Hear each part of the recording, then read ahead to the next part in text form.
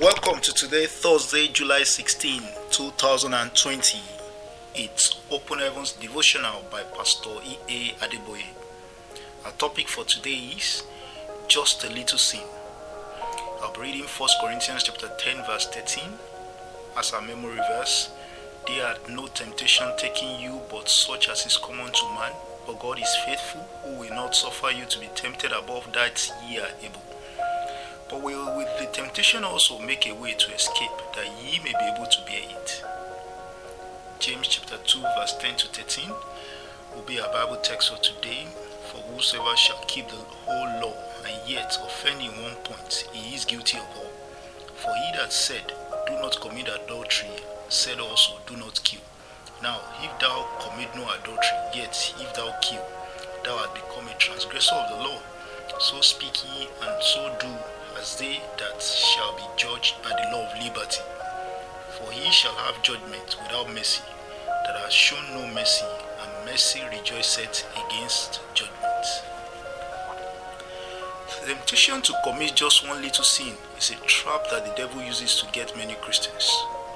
It tells them that they have been faithful all through, and it wouldn't hurt if they just indulge in this little sin. After all, many other people are doing far worse. Beloved, don't fall into this trap of the enemy.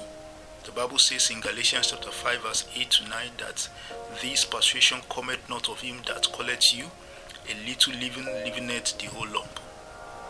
James chapter 2 verse 10 also says, For whosoever shall keep the whole law and yet offend in one point, he is guilty of all.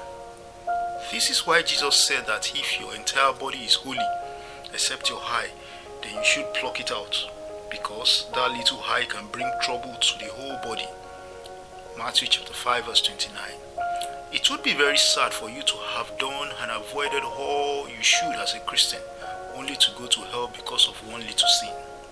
There is no little sin in the eye of God. Sin is sin, and any soul that sins shall surely die, according to Ezekiel chapter 18 verse 20. The good news is that the grace is available to overcome even the greatest of temptations. All we have to do is to go to God and ask for help. Hebrews chapter 4 verse 15 to 16 tells us, For we have not an high priest which cannot be touched with the feeling of our infirmities, but was in all points tempted like as we are, yet without sin. Let us therefore come boldly unto the throne of grace, that we may obtain mercy and find grace to help in time of need. One seemingly little sin would always lead to another, and the web would continue till you are fully entangled in the devil's trap. 1 John chapter 3 verse 8 says, He that committeth sin is of the devil, for the devil sinneth from the beginning.